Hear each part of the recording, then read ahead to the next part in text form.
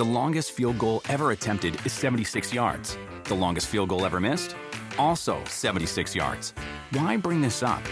Because knowing your limits matters, both when you're kicking a field goal and when you gamble. Betting more than you're comfortable with is like trying a 70-yard field goal. It probably won't go well.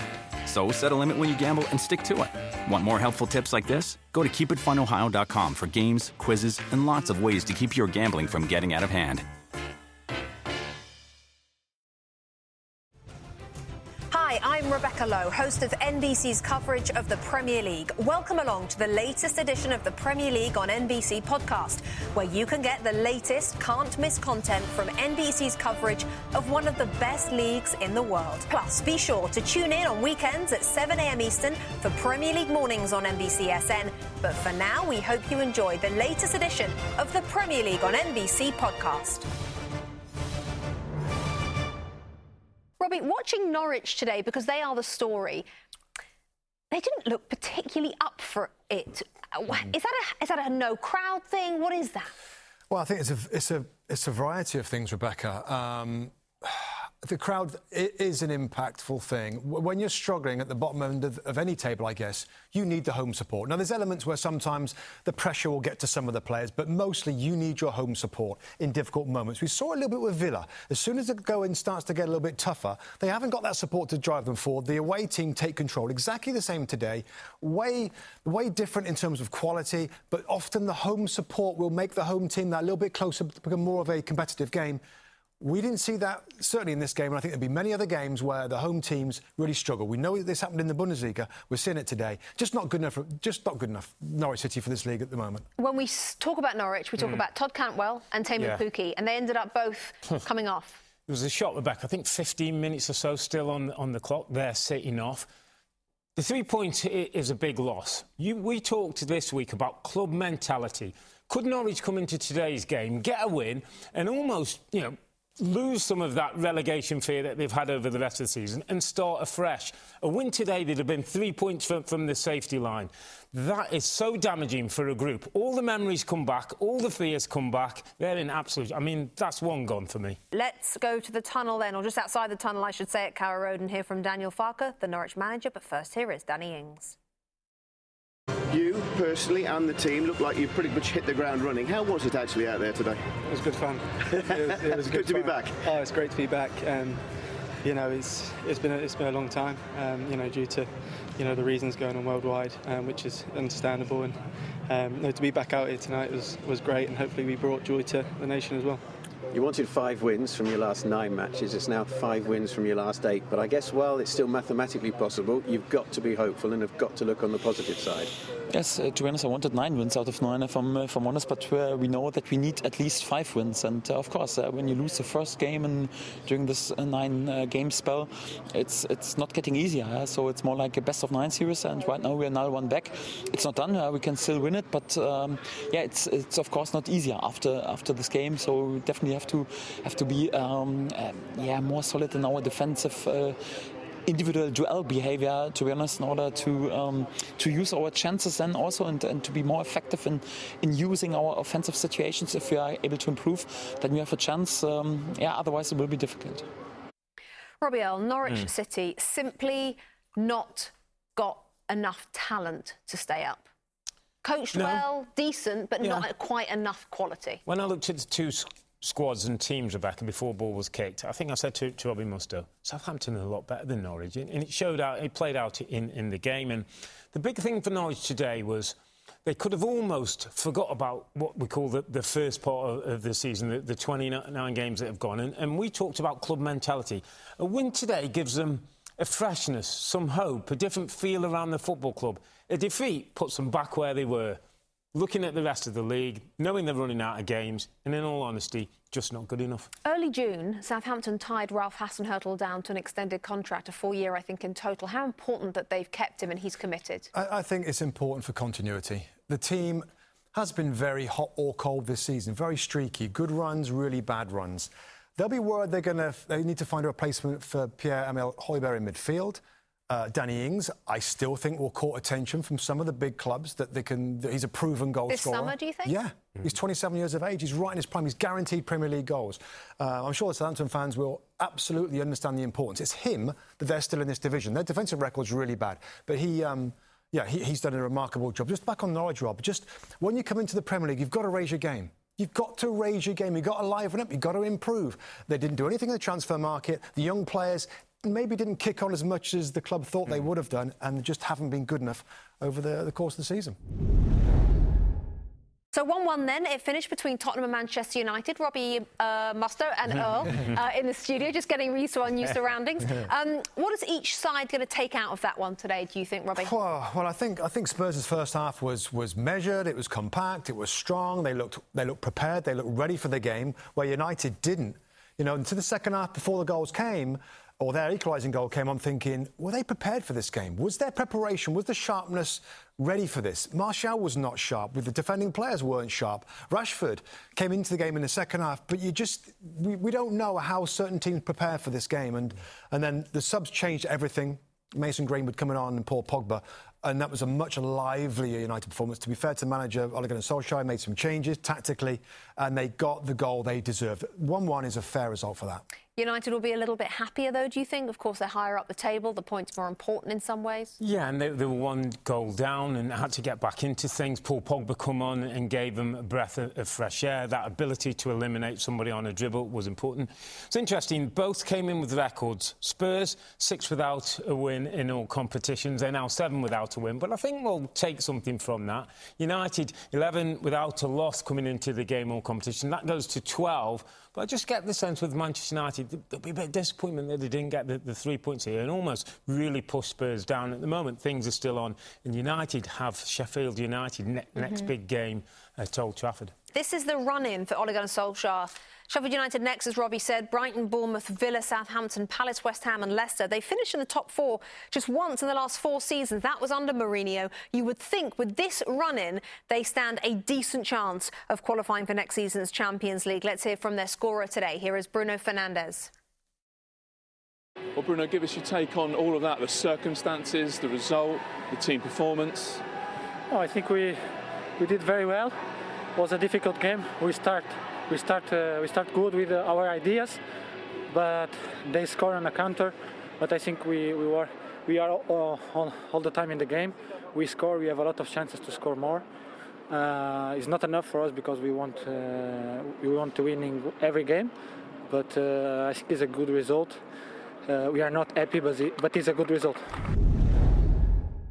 A few moments ago, Jose Mourinho over for a word or two with some of his old players at United, where he spent 2.5 seasons, of course, winning the Europa League and the League Cup.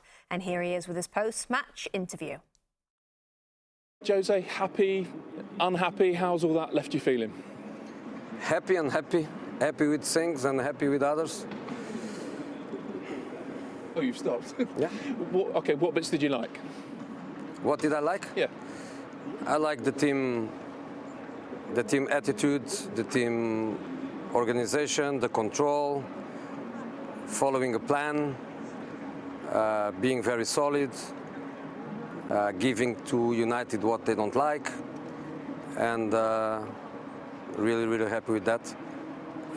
And happy with the fact that the way I was reading the game, I had no bench to react to it. With Lucas and Dele, or they would be on the bench, or they would be playing, and then I would have on the bench some of our attacking players, because when they become more dominant, because we were quite tired up front, by being tired, we couldn't press. It was easier for them to build, and at the same time, we couldn't be dangerous in the counter-attack because we had no legs for that. So it was hard to manage the game in that sense. I'm not also happy with the penalty, and I'm not also happy with the second penalty. Okay, first penalty, the one that stood. Yeah. You're unhappy with the ref or your defender? I'm unhappy with the VAR, not with the referee, because the referee in the game can make a mistake, can give a cheap penalty. but then the VAR is there to do the job. So I'm not unhappy with Moss. I'm unhappy with the VAR. In the second penalty, I'm unhappy with both. I'm unhappy with Moss because he didn't give the free kick on Serge Aurier. He let it go, and then again he gave a cheap penalty, a non-penalty, and in this case the VAR gave the truth in what happened in the box. Some people are never happy. I can't quite work out whether he is happy or he's not happy. What did you make of that? Well, I do understand what he's talking about. Later in the game, Spurs looked tired.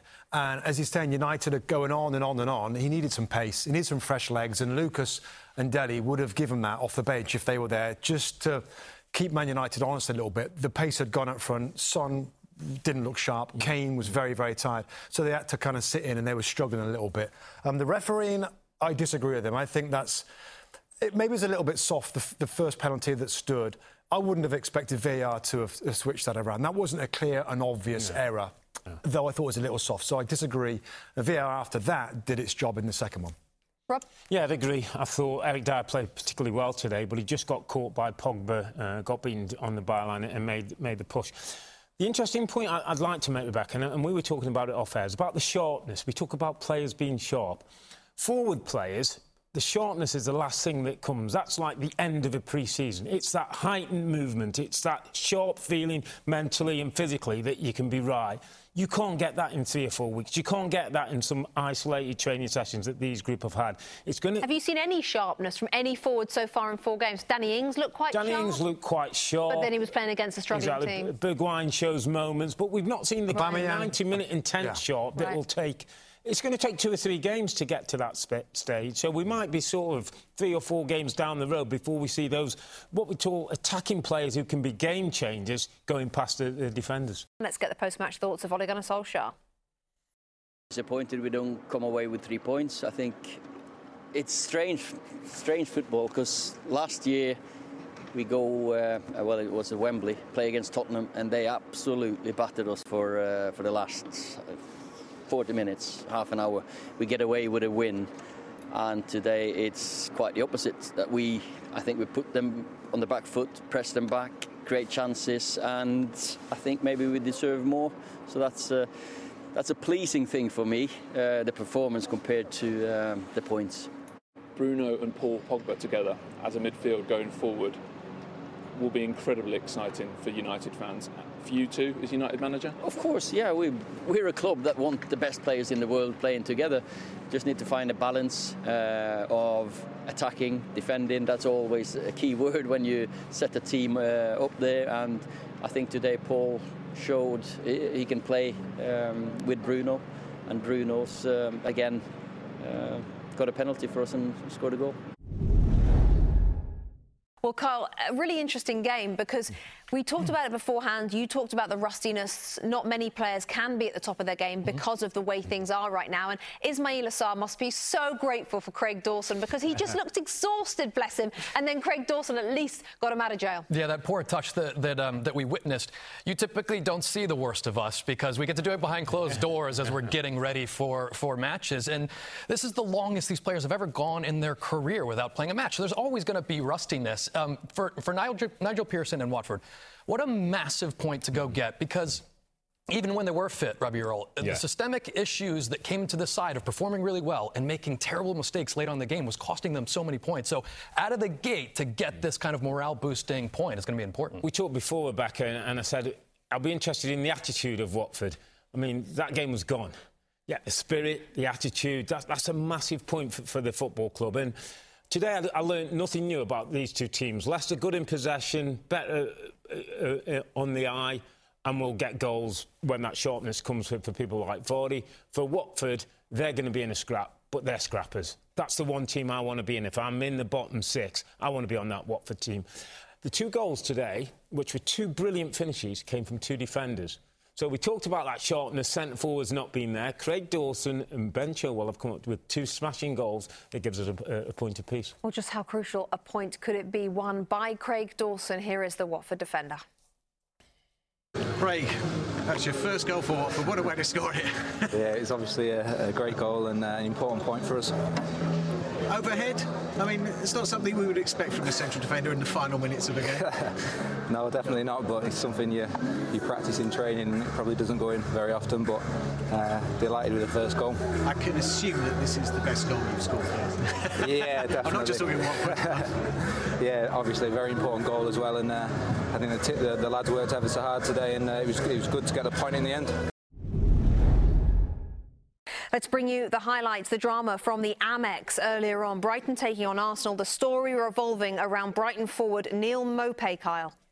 Yeah, and a moment here where he's going to challenge for the ball, and then he's late and pushes Leno. In so many scenarios, you just see this as a normal collision, but because he was off balance and landed awkwardly, and you can see how upset Leno is, has to be carted off with a serious injury. Yep, giving Neal Maupay a bit of a mouthful as he is leaving the field of play. Not happy at all with how Maupay challenged him into the second half. Nicolas Pepe with a red goal. What a wonderful goal, too. And it's a small window that he finds with that wonderful left foot of his. Dunk scored and Brighton thought they got a point. And just Arsenal terrible on this set piece. Just fall asleep for a moment. It's 2v1 in the wide areas. No one goes out to help. And then just a fortunate deflection. But Dunk, just the hungriest in the box to go and put it over the line. And they would have settled for a point, you'd think, but Neal Maupay had other ideas. What a wonderful sequence this is. The dummy, the ball back to him, the composure to put it in. That is an excellent finish, a massive, massive result. And just at the end here, you thought it was 3 points and they'll move on. And Guendouzi takes a little bit of a look over his shoulder at Maupay. And then Ruch just sticks a little fist out. It's not much.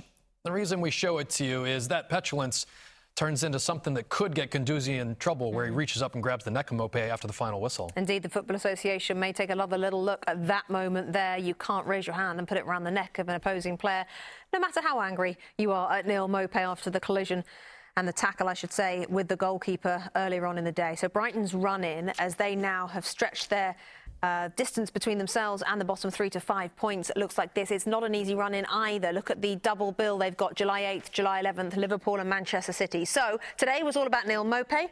Let's get his side of the story, shall we? And we saw words spoken at the end there with some of the Arsenal players, and Bernd Leno going off with a bad injury, and he was pointing the finger at you when he went off. Did you feel that was justified? Not really. I mean, half-time I went to Mikel Arteta, their manager, to apologise because I've never meant to injure their keeper.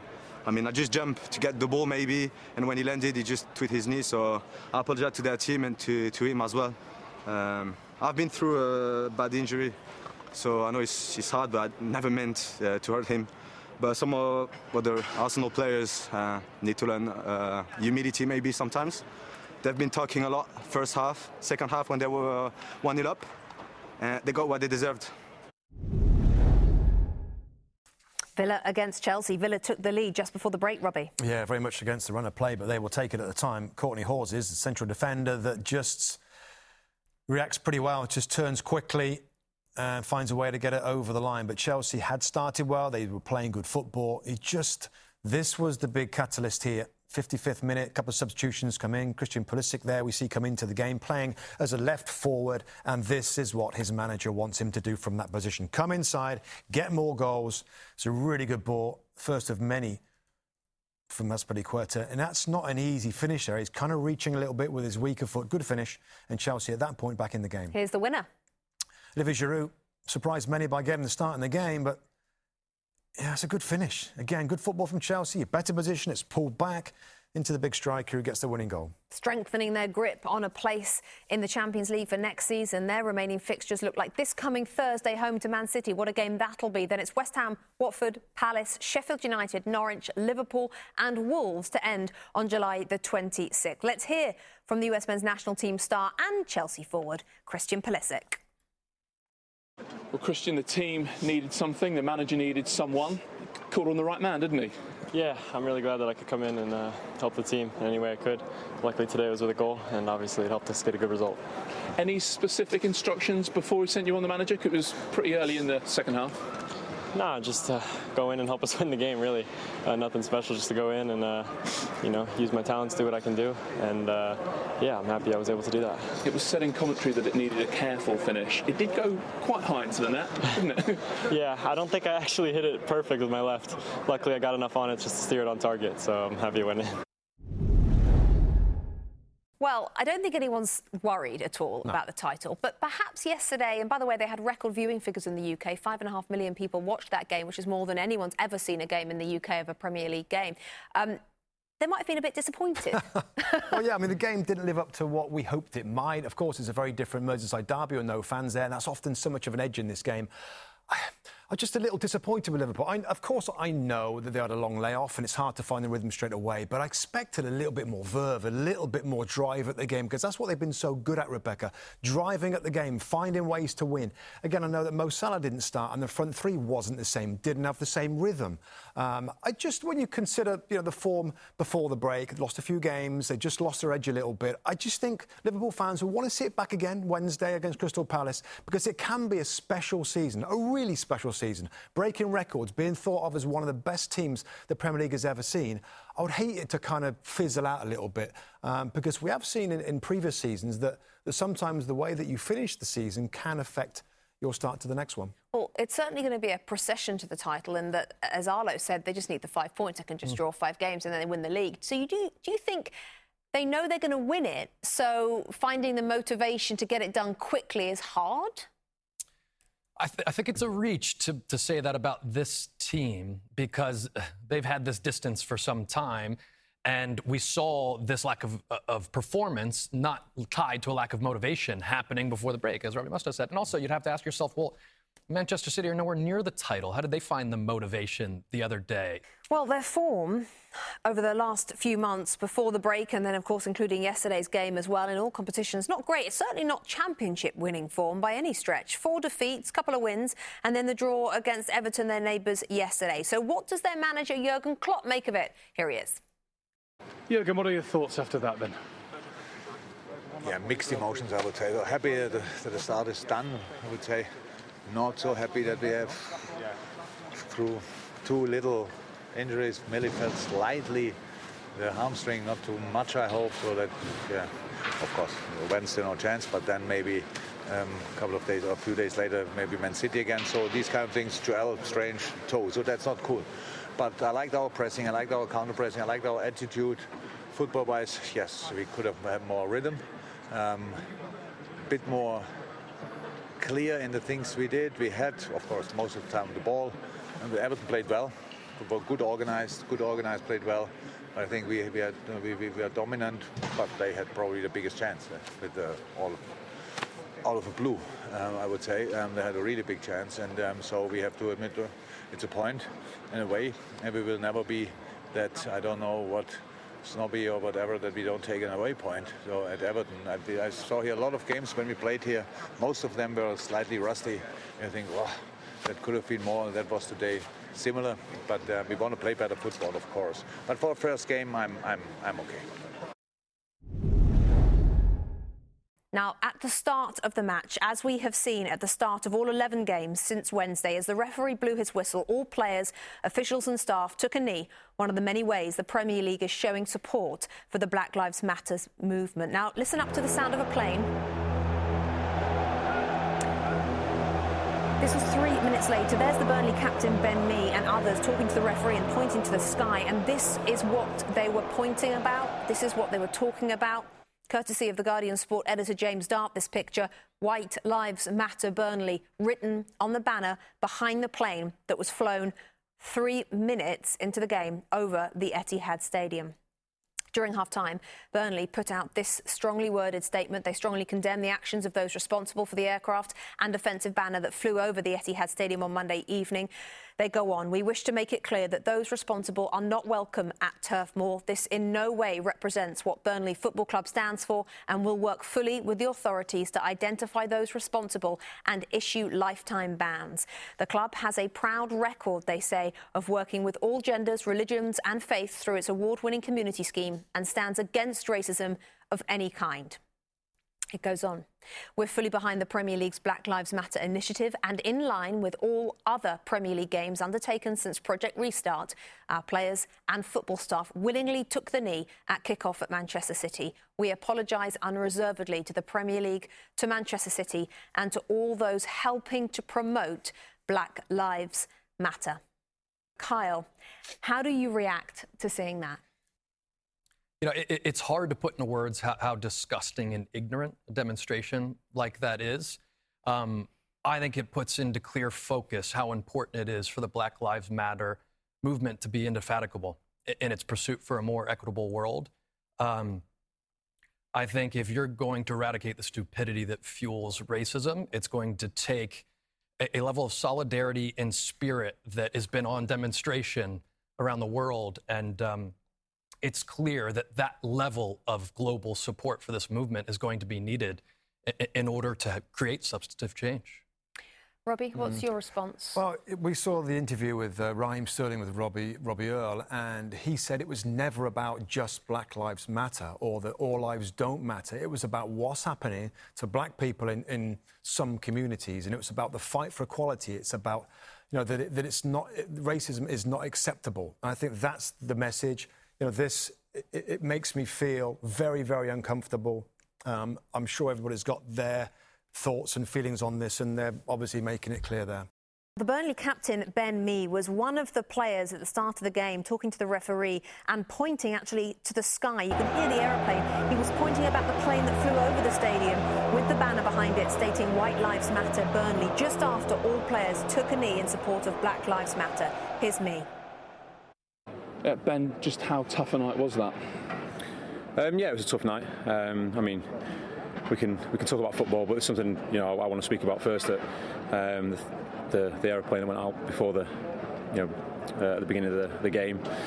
I'm ashamed. I'm embarrassed that a small number of our fans that have decided to put that around the stadium. Completely missed the point. A group of lads in there are embarrassed to see that, and it's not what we're about at all. Missed the point of the whole thing that we're trying to achieve, trying to do. I think these people that need to come into the 21st century and educate themselves, and as a lot of us do, and like I say, completely missed the point of the whole thing that we're trying to achieve, and it does not represent what we're about, what the club's about, what the players are about, and what the majority of the fans are about, for sure. It's a small minority of people, and I'm really upset that happened.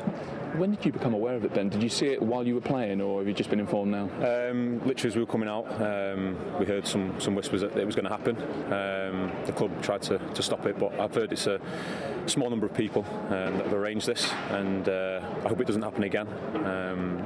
Like I say, I'm ashamed and upset that it's associated with our club, my club, and it's not something we want to see at all in this game.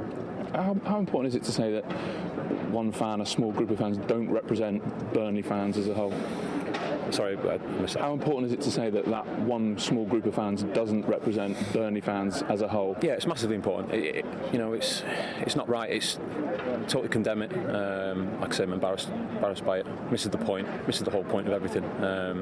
And hopefully, these people can learn and be taught, what we're trying to do and what the whole Black Lives Matter movement is trying to achieve. I mean, you seem really angry. It's part of that. I mean, it happened moments after you just taken a knee to show your own respect. Yeah, and you hear the plane above, and I say the players have pulled together, and this is what we want. The majority of fans is what we want. We want equality in society, in football. Everything, whether it be race, religion, gender, LGBTQ community, and the players have all pulled together, and we want to make a stand against these things and for people, for minorities, and like I say, it's completely missed the point of what we're trying to achieve. Okay, I think we'll leave it there. Thank you for saying that. Thank you. Ben Mee there, he said he heard whispers that this was going to happen, and he clearly believes it was fans of their own club, although he does not want to tarnish every fan of Burnley Football Club with the same brush. It's dominated the post-match interviews, and it will dominate the headlines because we're in a stage in history where it has to dominate every news cycle, does it not? It does, and it certainly helps the cause when the captain of the football club, Ben Mee, comes out so passionately and speaks so strongly condemning it and basically saying this doesn't represent us as a football club. I thought he spoke really well after a game of football, a difficult game of football, but we saw it, and Lee Dixon saw it in commentary. There was players that surrounded the referee upset about this, and to hear him speak afterwards kind of makes sense because, you know, that's something that when you see Burnley written on something like that, it's upsetting, and it's upset Ben Mee, and I thought he spoke really well. So far, the statements and certainly what the captain said, it is what needs to happen. Quick response, quick condemnation, and then action, Kyle. It's not, as you said a little earlier on, it's not just saying this has nothing to do with us. It's also saying, and this is what we're going to do to make things better, to take things forward. Endurance is what it's going to take. Yeah, the action, the immediate action, the unity that we're seeing. People not only being incredulous or uncomfortable, but proactively against what we're seeing. And, we all watched a man murdered, George Floyd, who's one name and a long name of people who have lost their lives. And this fight's about that. This fight's about eradicating and cutting out the cancer that has metastasized in culture for a very long time. And the fight to do that is going to take a while because whoever was behind this not only has missed the point, this is more than naive, has decided to try to derail an incredibly positive global movement for equality so all lives can matter, right?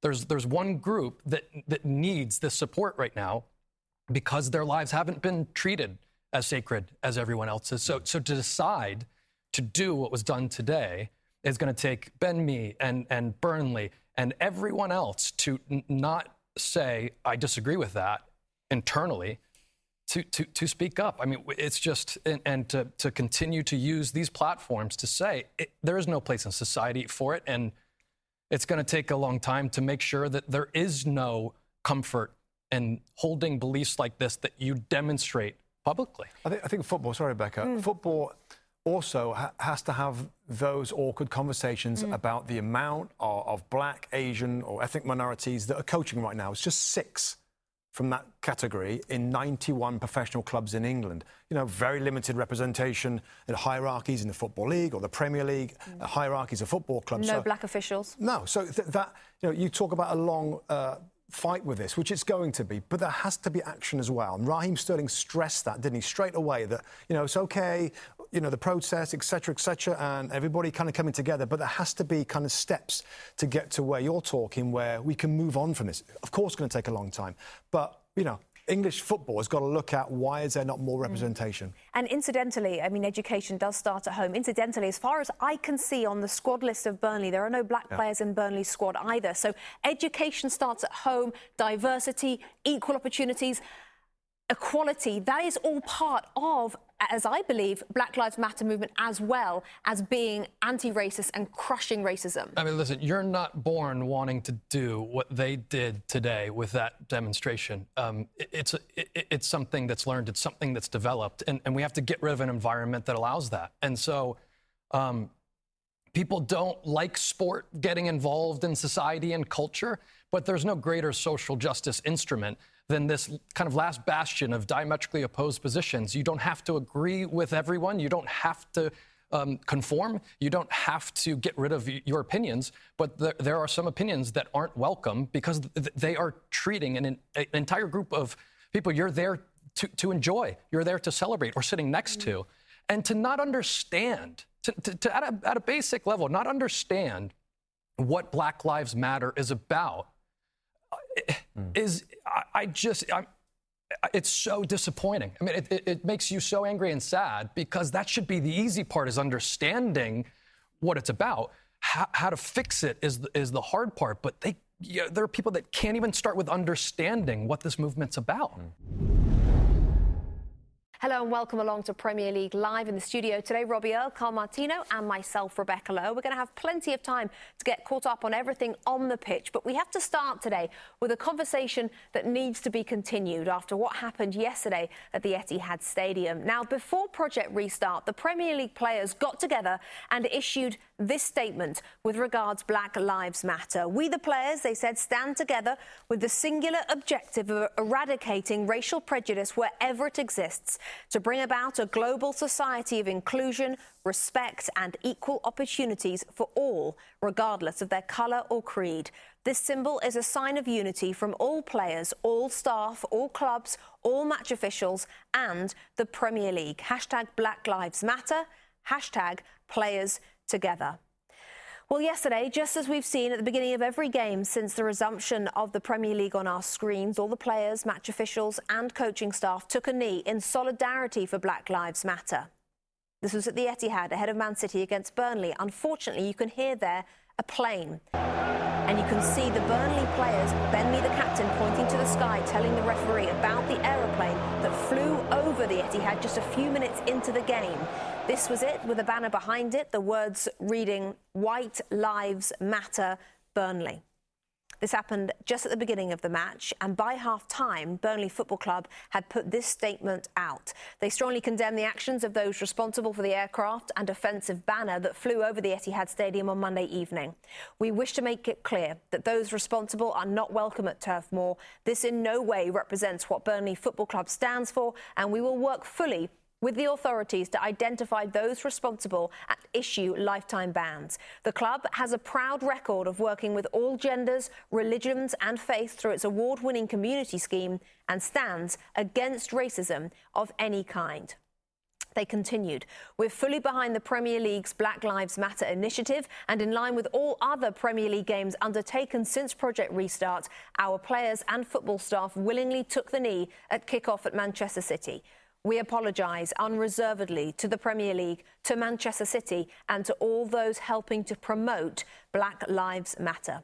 Well, after the game, this was, of course, one of the biggest topics of conversation for the post-match interviews. Let's hear from both managers, but we'll start with the Burnley captain, Ben Mee.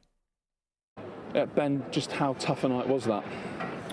Yeah, it was a tough night. I mean, we can talk about football, but there's something I want to speak about first. That the aeroplane that went out before the at the beginning of the game.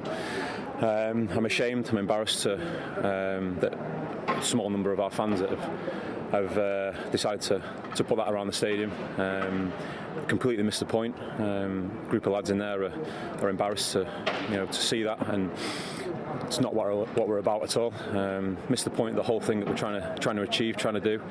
I think these people that need to come into the 21st century and educate themselves, and as a lot of us do, and like I say, completely missed the point of the whole thing that we're trying to achieve, and it does not represent what we're about, what the club's about, what the players are about, and what the majority of the fans are about, for sure.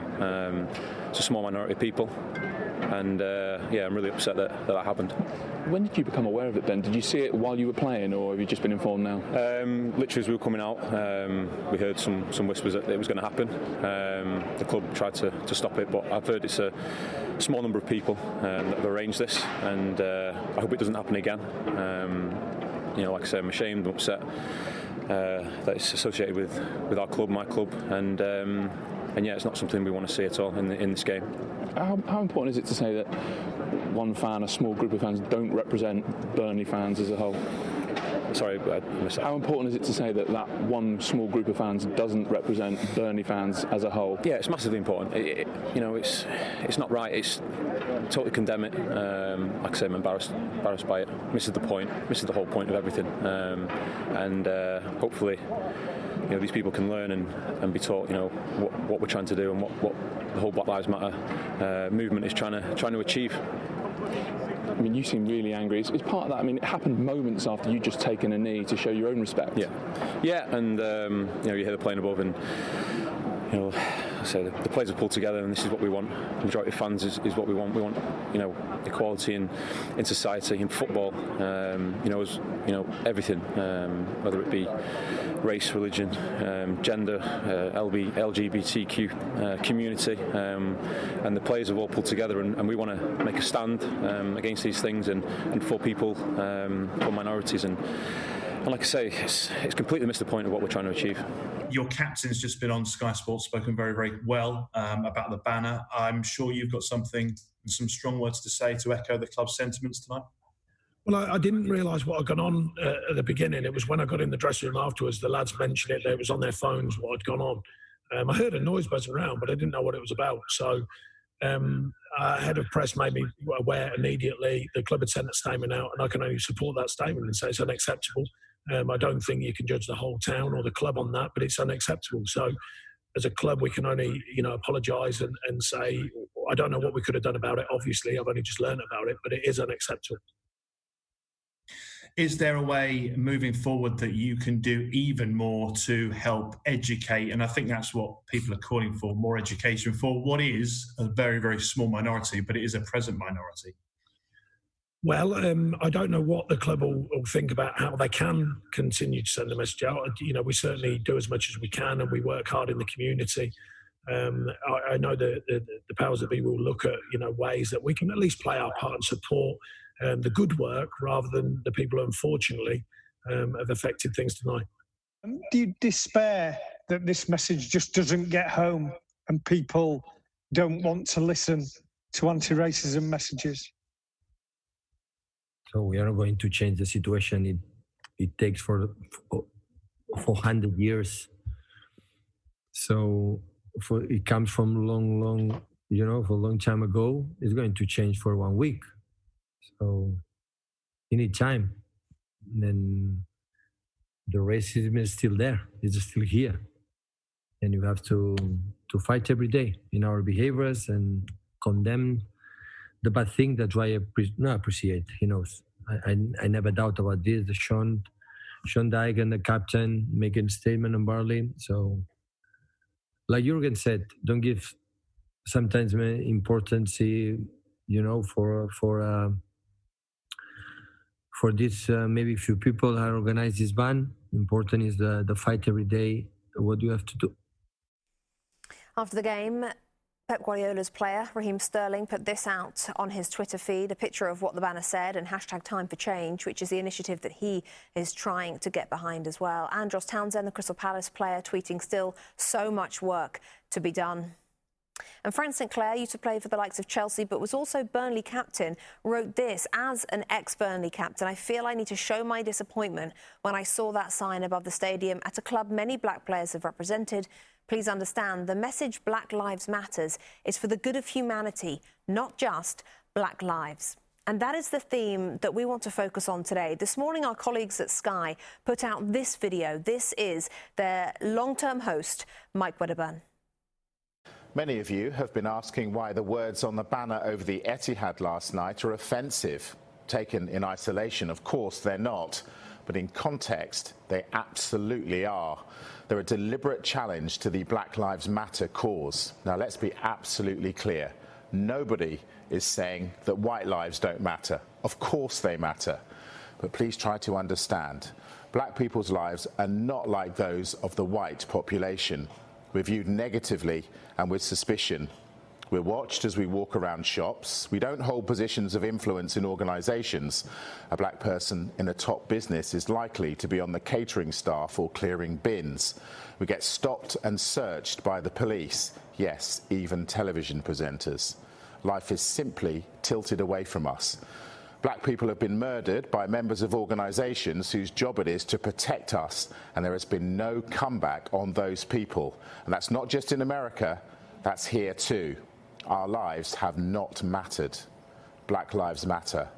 Thank you. Well, this is an important moment. Robbie, any pushback that has come since the banner flew over the Etihad has been about, as Mike explained there, the confusion as to why that banner was so offensive. He has explained there. Do you think his explanation hits the absolute right note there?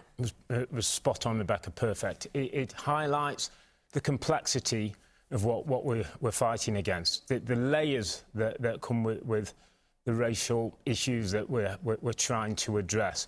What I loved about Mike there, he personalised it, and I just want to do the same because I'm hoping that we can kind of continue the conversation and take things forward. As a black man, I now live in America.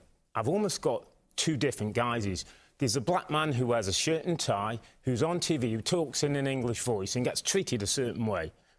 There's another black man who wears hoodies and sweats and lives in a city and comes up against things, Rebecca. And there's three things I would say. There's the nudge.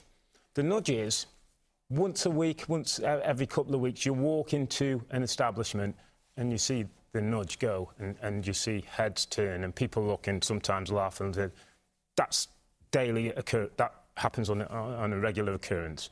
You see the crossover. The crossover is I might be walking down the street and I see usually a female, in fairness, and I'll see her start to walk and then she'll get a bag and she'll cross over the road. And then as she crosses over the road, I sort of think to myself, OK, is she going to stay that side? I walk along and I turn back and she's crossed back over. There's a stereotype of a black man that is fearful. Mike talks about it. Go into a store and I call it the man-to-man. The moment I walk in a store that's at a certain level, the security guard will be 10 yards away from me, almost watching my movement. Those are the things that happen on a daily basis. Those are the reasons why Black Lives Matter is so important. This time in the world is so important. And I was so saddened that it got hijacked yesterday because we've got still so much work to do. It's a bloody painful conversation to have, this, Kyle. One thing I would say is we've known Robbie for many years, and hearing that, and I'm sure the viewers at home, hearing that for the first time, actually what Robbie has to go through, I know you're getting emotional as well. It's an emotional time, I think, in the studio today. Having to hear that, it's horrible for Robbie to have to tell that story. We have to hear that. And we have to hear what Mike Wedderburn has to say, don't we? That's actually what we, as white people, have to hear. I'm sorry. I feel so incredibly fortunate to have Robbie in my life. We've become close friends, and these stories break my heart because I think everyone is uncomfortable with that truth. And it's okay to be uncomfortable with it. It's not okay to be silent anymore. And I watched that banner go over, and we saw the photos, and the aftermath of people not understanding how that's offensive. It makes you so angry, and that was so well explained, but shouldn't have to be. There's three things: what was said, where it was said, and when it was said, that make it a disgusting act to try to discredit one of the most powerful movements for equality to move society forward and change the reality that Robbie lives with on a daily basis, and a lot of the people we love live with on a daily basis. And so I search for optimism in the stupidity and ignorance and abhorrence that we saw yesterday, and I find it in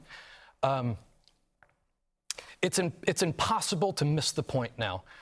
That act has now given so many people a reboot to say, let me remind you how important, how integral to society moving forward this movement is and how powerful it is. And I don't think that stupidity is going to do anything to slow the spirit or diminish it. And that's where I find optimism, is how many people are saying that ignorance isn't okay. Yesterday, obviously this broke. I got a phone call from our producer who said, do you want to come in? And I said no. I said, it's important that this conversation goes between three white people, because you've got to have these important conversations that are going to take this forward. Yeah. And that's so important. The other thing that gives me hope, and was it Bubba Wallace said yesterday, took off his mask and said, you won't break this smile. And part of it is like, I almost took off mine and it was like, you won't break our spirit. When Ben Mee says the things he says, if you didn't see a picture of Ben Mee, you'd think he's black. He was going through what we go through. He's seen it through the lens of a black man.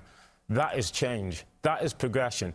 That's people standing with you in the fight. And if we can stand together in the fight, Rebecca, we've got a chance. Oh, yeah. We are standing with you, without a doubt, Robbie, in this fight. And we appreciate your honesty. And we thank you for sharing. The longest field goal ever attempted is 76 yards. The longest field goal ever missed?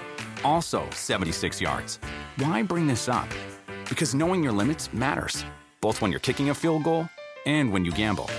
Betting more than you're comfortable with is like trying a 70-yard field goal. It probably won't go well. So set a limit when you gamble and stick to it. Want more helpful tips like this? Go to keepitfunohio.com for games, quizzes, and lots of ways to keep your gambling from getting out of hand.